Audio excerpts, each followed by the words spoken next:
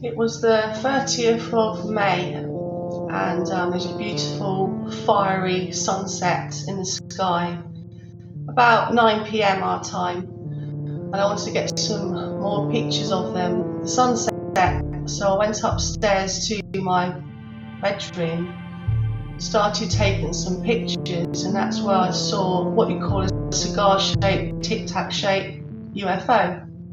And you could actually see it hovering, slightly moving but hovering. I managed to take a picture and I was just watching it in amazement.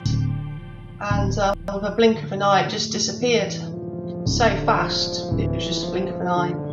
Amazing.